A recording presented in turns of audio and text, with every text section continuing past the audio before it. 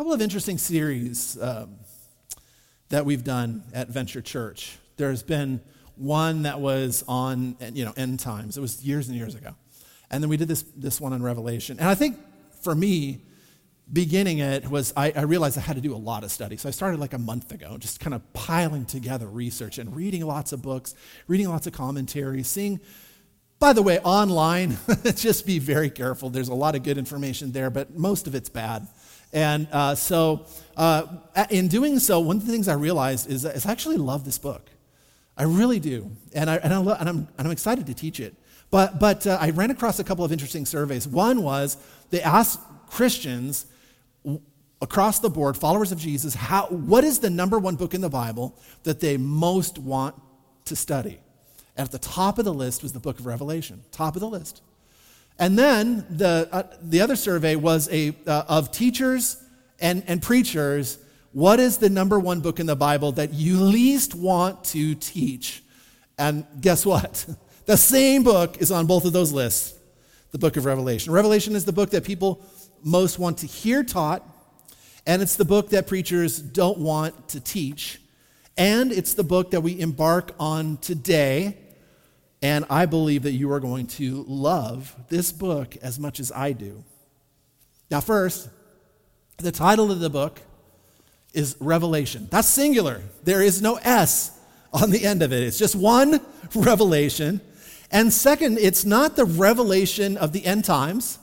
It's not the revelation of the last days. What it is found in the first 5 words of the book, and that is this: the revelation of Jesus Christ. The Greek word for revelation is the word apocalypsis. And that word doesn't mean end times. What it actually means is a revealing, an unveiling, an uncovering. And Revelation is the last book in the Bible. So if you want to get to it, open your Bibles. You can open anywhere and just start heading right. If you hit something called a concordance, you've gone too far. And so you can open your Bibles, or you can read the words. They'll be on the screen. You can also read your fake Bibles too, either way. But before we get started, I wanted to give you a summary. Would it be useful if we started with a summary of the book? The summary that I want to give you is this: that God rules history and will bring it to its consummation in Christ. God rules history and will bring it to its consummation in Christ. That is the summary of the book of Revelation. If you read it with this main point in mind, you will understand. Now, you won't necessarily understand every detail. I don't. But it's not necessary to understand every detail to profit spiritually as we read God's word together. But it's a crucial point that the summary of the book is God rules history and will bring it to its consummation in Christ. And we're going to understand that more as we go along today. My job today is to give you an introduction or an overview of the book. And this is my teaching hat on. So today would be a really good day if you're so inclined to take notes. Now, I offer anytime, you can take notes on my messages, but this would be a really good one. If you don't want to take notes now, if you prefer to do it later, this message will be on the podcast and you can listen to it. And for those of you listening on the podcast right now, I'd encourage you to press pause, go get your pen, go get some paper, and take some notes, okay? Because I'm going to have my teaching hat on today. There's going to be some practical application. We'll get to that at the end. But my job is to give you an overview of the letter. Before I do that, let's read together the first 8 verses of chapter 1, the book of Revelation. The revelation of Jesus Christ, which God gave him to show to his servants the things that must soon take place. He made it known by sending his angel to his servant John, who bore witness to the word of God and to the testimony of Jesus Christ, even to all that he saw. Blessed is the one who reads aloud the words of this prophecy, and blessed are those who hear and who keep what is written in it, for the time is near. John, to the 7 churches that are in Asia, grace to you and peace from him who is and who was and who is to come, and from the 7 spirits who are before his throne, and from Jesus Christ, the faithful witness, the firstborn of the dead, and the ruler of kings on earth. To him who loves us and has freed us from our sins by his blood and made us a kingdom, priest to his God and Father. To him be the glory and dominion forever and ever. Amen. Behold, he is coming with the clouds, and every eye will see him, even those who pierced him, and all tribes of the earth will wail on account of him. Even so, amen. I am the Alpha and the Omega, says the Lord God, who is and who was and who is to come, the Almighty. I believe that it is one of the most beautiful books in the New Testament. I really do. I didn't start off believing that because when I became a Christian, this book was something mysterious. And if you turn to it, it was to try to figure out what was on TV and world events. And that's the way I saw it until God really began to show me that this is a beautiful picture of the glory of God. But unfortunately, we don't want to read it. We don't want to study it. We don't teach it. Sometimes we don't even open it. But certainly all these words that we just read, right? These are words for us. So let me begin by saying there's several attitudes toward the book of Revelation. Many of you have some of these, and I think they can hinder us in our study. So let's just get them out of the way on the table before we start. Number one, of course, is fear. I think this is the number one attitude that sometimes people approach the book of Revelation. They're afraid of this book. They're afraid of the imagery. They're afraid of what it alludes to. Things that we don't understand tend to terrify us. And Revelation falls into that category. We're afraid of the language of it. We're afraid of the symbols inside of it. We're afraid of the creatures. We're terrified of the judgments that are depicted in the book. But that is the wrong attitude. That's the wrong attitude. After all, it's the Word of God. Amen? It's the Word of God. And the entire Word of God, the Bible says, is profitable for us. So our attitude of fear can get in the way of our study. The second attitude is marginalized. We marginalize the book of Revelation.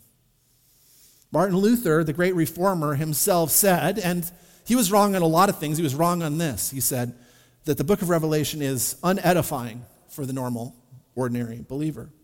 He was wrong. He marginalized the book. Now remember the survey I talked about at the beginning where everybody wanted to know, everybody asked questions, everybody says like, teach us this, and then all the pastors, the teachers, the preachers, they're just like Martin Luther, like, I don't want to touch it, I don't want to teach on it, it's too hard. So it remains what? It remains unopened. It remains unmarked. It remains unstudied. I'm kind of guilty of that. When I started studying about a month ago for this message series, I noticed that my Bible, which is full of markings everywhere, when I look in the back of it, and I started to go through Revelation, I noticed that I haven't made any marks. Like very few.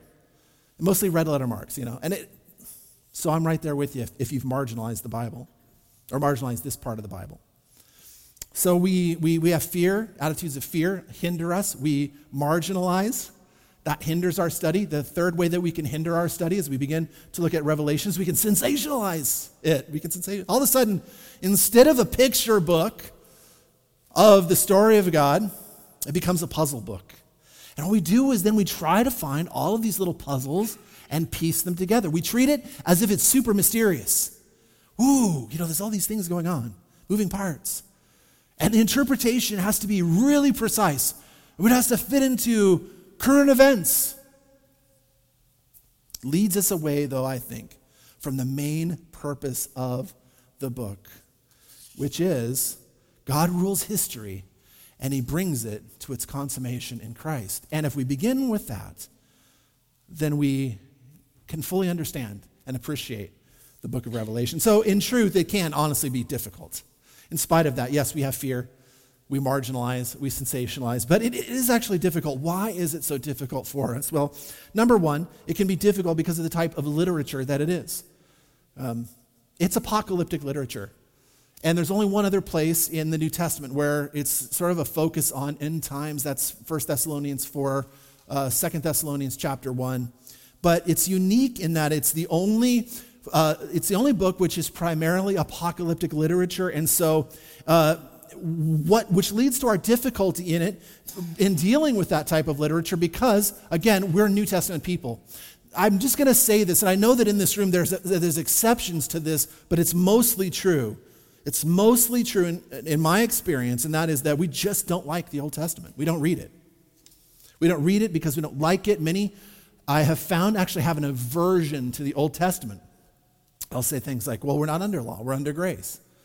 The Old Testament is scary. The Old Testament, it must be a different God. That was God, before, maybe in his teenage years, he's a little mad. He kind of have a twitch, and then in New Testament, Jesus came, and, he was God with his medication, and he had it all figured out. He had daisies and sandals and stuff. I mean, he's a good, But so we need the Old Testament, though. Why do we need it? Because it's the full expression of the Word of God. The overarching theme of Scripture from the very beginning in the garden, from the very beginning when we were walking, created in God's image in the cool of the day, and then sin entered in and there was a broken relationship. The entire story, the entire narrative of the Bible, all the way through to the other bookend, Revelation, is the story of God's redemption. It's the story of a loving God who, through trials and tribulations, takes his people through the wilderness. He rescues them from Egypt. He transitions them into a theocracy, and then there's a cycle of disobedience, of rebellion and repentance, and then turning again to idols and going through that whole cycle again over and over and over again. Then they adopt a king, and the story of the Old Testament is very, very beautiful as God is preserving his people as a picture of the bride of Christ, whom God wants to take to the end, preserved, faithful to him. It's the whole, what we call the meta-narrative. I love big words, so that's the word, meta-narrative. You want to write that down and impress your friends. But if we don't have this redemptive historical view of the Bible, then what we do is we don't see the Old Testament as Christian literature. So one of the dangerous things that I'm seeing right now is there are Christians who are now saying we need to unhitch or to pull ourselves away from the Old Testament. I'm here to tell you it's extremely dangerous. People that say, well, why would we go to the Old Testament as opposed to just staying in the New? So we avoid it. It's difficult, yes. Study is difficult, many of you know.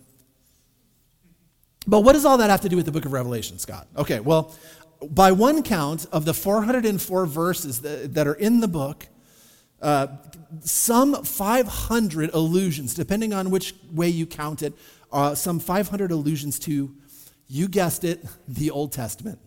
In fact, John alludes to almost every book of the Old Testament. Almost every book, but about 50% of the allusions are to the Psalms, to Isaiah, Ezekiel, and Daniel. Which is we like the Old Testament narratives. We love the stories of David and Goliath, some of the stories of the Exodus and maybe, Genesis interests us a little bit. But then for the most part, we get into the Psalms, but only on a per Psalm basis. When is the last time you heard, a study of the Psalms? That would be a tremendous undertaking, right? Or Isaiah or Ezekiel or Daniel. We just don't dive into that part of Scripture. And so when John is basically giving us a commentary of the Old Testament, there's more Old Testament references in Revelation than any other book in the New Testament.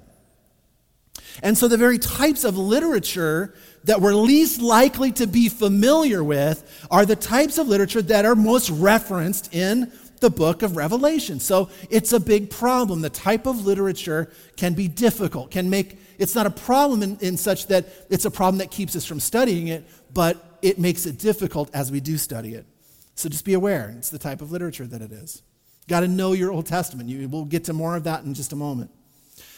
The second way that it can be difficult is because of the symbols. Admittedly, the symbols are really, really everywhere. So first of all, colors. If you notice how many colors there are in the book, even just in chapter 1, as we were reading, if you go to verse 13, it talks about gold lampstands, golden sash, just in verse 13. Verse 14, then going on, it says there's white like wool, hairs on his head, so white like wool. Then verse 15, burnished bronze. So his feet are like burnished bronze. There's in just 3 verses, there's gold, there's wool, there's burnished bronze, in just 3 verses. And they're all over. It's such a colorful book. If you read the book, just sometimes you sit there and just like go circle all the colors. It's pretty astounding how many there are. What about what about the animals? There's a lot of animals in the book, right? There's dragons, there's beasts, there's horses. Oh my, they're everywhere. There's also eagles, there's frogs, there's lambs, there's lions, there's locusts, a lot of locusts, there's vultures. Vultures in the book of Revelation. So many animals. What do they mean? What's the purpose of it? What are we supposed to think? What are we supposed to do with that?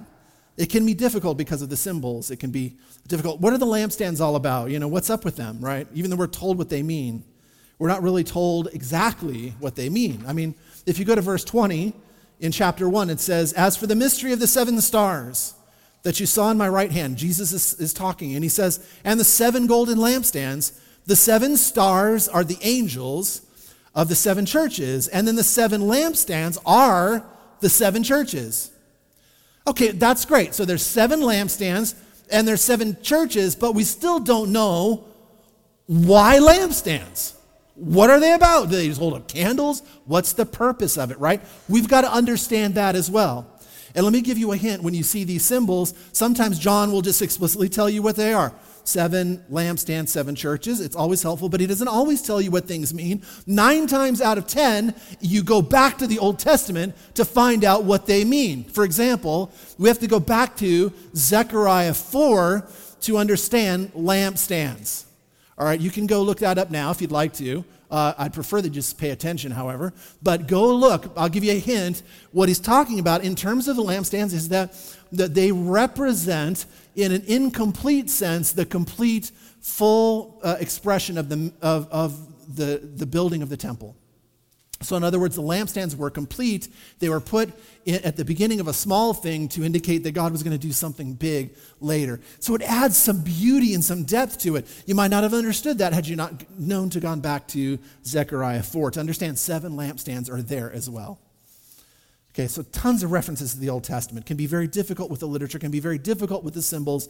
And number 3, can be difficult because of the numbers. There's so many numbers in the book. Numbers repeated throughout the book, and they are very important. Sometimes we see the actual number, the number 7. It appears twice in verse 4. We read it, 7 churches, 7 spirits. Then it goes on in verse 11, verse 12, verse 16, verse 20. In fact, 6 times, just in chapter 1, we see the number 7. Throughout the book, 7 is everywhere. There are 7 churches, 7 spirits, 7 golden lampstands, 7 stars, 7 seals, 7 horns, 7 eyes, 7 angels, 7 trumpets, 7 thunders, 7 crowns, 7 heads, 7 plagues, 7 bulls, 7 kings, 7 hills, 7,000 killed because of an earthquake. 7 is everywhere. What does it represent in the Bible? The number 7 represents completeness. Represents completeness throughout the Bible. Complete judgment, complete victory, complete glory, complete praise. That number 7 is so important throughout that. There's other important numbers in the book, of course. The number 3 is really important, but it's not expressly mentioned. The number 3 will come to you when you do what John says and you read the book aloud. There's something about reading it aloud that you pick up things. You pick up that there's triads, and sorry to just throw that out there, but there's triads in the text. So when you read it, you'll understand. You'll hear, who was and is to come. You'll see that all over the place in Revelation. 3 is an important number. Number 4 is important. Of course, 12 appears everywhere, a number of completeness. 12 is a complete number in the sense of community. 12 is a number that would say in any group of people, 12 represents completeness. How many of y'all have seen the number 144,000 in the Bible? I wondered what that is. What is about 144,000? Any of you guys? Really? Nobody? Okay, some people now. Okay, yeah. 144,000. So I'm going to just say this. I feel really comfortable in saying this. It is not a literal number. If you're worried and you've heard that, like there's 144,000, that just means there's only 144,000 Christians, so heaven's probably already populated many centuries ago, and there's no more room for me.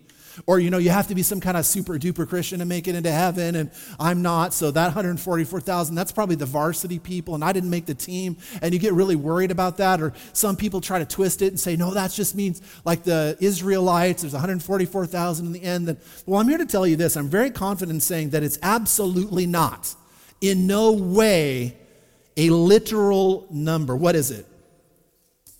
Well, 12 represents completeness. 12, what is 144,000? It's 12 times 12 times 1,000. 12 times 12 times 1,000. So today, you and I think, we've become jaded by numbers, right? We talk about trillions. We actually have a number, trillions. We say trillions of dollars of debt. Throw that around. You probably can't even write the number trillion. I mean, you definitely can't think of it in your head. You cannot conceive of something that big. You don't know really what a trillion, you just know it's a lot. Okay, it's a lot of something. We are not wired to think about a trillion. But if you lived as John did in a culture that throws around monopoly kind of numbers, 1,000 is a huge number. I mean, there were only a handful of cities in the known world at that time that even had 1,000 residents in them, if you can believe it, right? And so 1,000 is a huge number. And we talk about 144,000, and you talk about 12 times 1,000, what are they saying? 12 is a completeness of God's people. Remember 12 tribes, 12 disciples. 12 times 12 is a completeness of the people of God. Times 1,000. In other words, it's a massive number. It's the completeness of God's people times a massive number. So, yes, that can be difficult because of the symbols. It can be difficult because of the numbers. It can be difficult because of the type of literature it is. But we have to take an approach to the book so we can get something out of it. And I'm going to cover some different overarching approaches to the book. I hope this is going to be helpful to you. I know this isn't my normal message. I think this is so good as we launch into this, though. We want to have a firm grasp on it. What are some approaches to the book? Number one is an approach that says everything in Revelation was fulfilled early on in the first century. It's the approach of that which has gone past. If you want the theological position, if you're interested in looking it up, it's called the preterist, P-R-E-T-E-R-I-S-T position. And it says that essentially at the time John wrote the book, that he was looking forward to things that were in the immediate future, and that essentially it's done. It's already been fulfilled. So it's really a book of past history, of not a future events. This position has grown really popular in the last decades. And the reason why, I believe, is number one, social media carries what used to be fringe ideas forward in a way that makes them look mainstream. That's number one. Number two, the preterist position does actually explain quite well some things that are fit nicely in it. But there's some incompleteness about it as well. The main problem with it is, let me just ask you this, see if anybody knows, so use your opportunity to be a smarty pants. So if you were alive in the first century and you were a Jew, if you're in Israel particularly, what would be the date, the number one date in that first century that would be the most significant in terms of Jerusalem? What is the date? Anybody have it? How about AD 70? AD 70. Why would that? Anybody know why AD 70? Okay. Well, there was the destruction of the Jewish temple. So that was the year when the Romans came in and they tore down the walls of the temple and completely laid waste to Jerusalem. They killed over 200,000 people. It was a massive Armageddon-looking type of an experience. And so what this approach to Revelation is to say that was the apocalypse, and that happened. There's a few problems with that theory. Number one is the date, the traditional date of the book is around 92 AD. The Apostle John the Beloved, lived longer than almost any other of the apostles, and so he was alive in his 90s, in the year about 92 AD, and that was, of course, many decades after the destruction of the temple. The destruction of the temple under Emperor Nero, and in AD 90 was a Domitian, and so there's some confusion then around dating if you're going to go with this approach which has gone past. The key question with this approach is, when did it happen? When did these things happen? And so they would believe that it happened AD 70. That was the culmination of it. Some real problems with that. I'm not going to go into it, but I just want to give you that approach. Number 2 is the historical approach.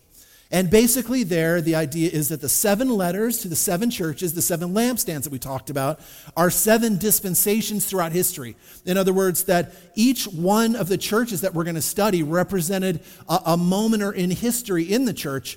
And so the rest of the book has to be interpreted in light of that. Some of you guys have heard this question, where do you think we are now in prophecy? Where do you think we are now in the book of Revelation? Anybody heard those questions? Like anybody heard, what chapter do you see as being fulfilled now as we move toward the culmination? And for the people who take this historical approach, the key question is, where are we now in the process of it being unfolded? Like, what horsemen are we in? Or what church are we in? Like, where are we in that dispensation? That's the historical approach. The third approach is the futurist approach. This is perhaps the most common today. And it is that most of the book belongs in the future. We haven't yet seen the fulfillment of it. That the prophecies that are there in the book of Revelation are to be fulfilled just before, during, or after Jesus' return.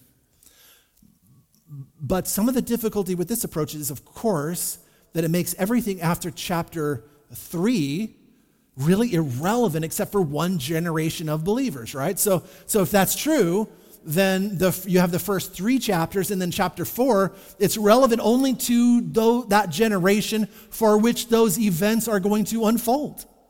And so that's one difficulty there. And the key question for this approach, the futurist approach, is how close are we then to chapter 4? Because as we're reading up to it, then that's where it begins to be futurist. And then the approach that I want to talk to you about today, and I think this is very close, not perfect, but it's the idealist approach. And this is the one that I'll be teaching from today.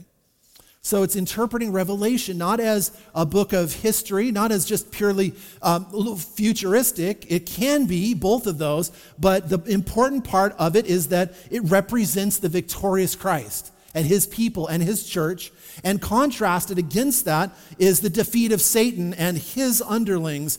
And so the apocalypse is not a history of events that have occurred in the past, or even a series of events that will be unfolded in the future, not necessarily, but it is a book that fills God's people with what? Comfort and motivation to endure to the end.